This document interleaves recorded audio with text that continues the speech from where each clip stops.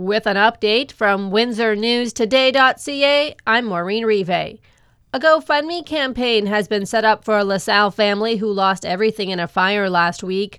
Over $10,000 has been raised so far, but organizers are hoping to collect $50,000 to support the family.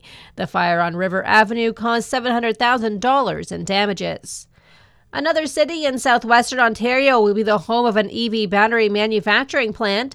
Volkswagen announced today its subsidiary PowerCo will establish its manufacturing base in St. Thomas. It's slated to open in 2027. Meanwhile, construction of the Nexstar Energy plant that will supply EV batteries to Stellantis is underway in Windsor. It's expected to start production in 2024. Amherstburg councillors will consider revoking its COVID-19 vaccination policy at Town Council tonight. The policy was first implemented in 2021, but a report to Council says in its current form, the policy does not provide extra protection against the virus. Windsor revoked its policy in November. The CRTC is doing a review of internet services in hopes of creating more competition in the market. As it examines the rate competitors have to pay to large phone and cable companies, the CRTC imposed an immediate 10% reduction in wholesale rates.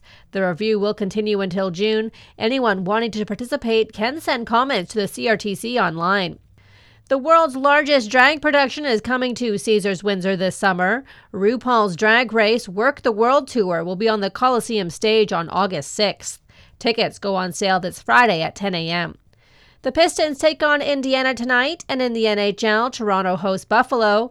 A few flurries ending this evening, then mainly cloudy and a low of -5. Tomorrow, mainly cloudy with a chance of flurries in the morning, clearing late in the afternoon, and a high of +1.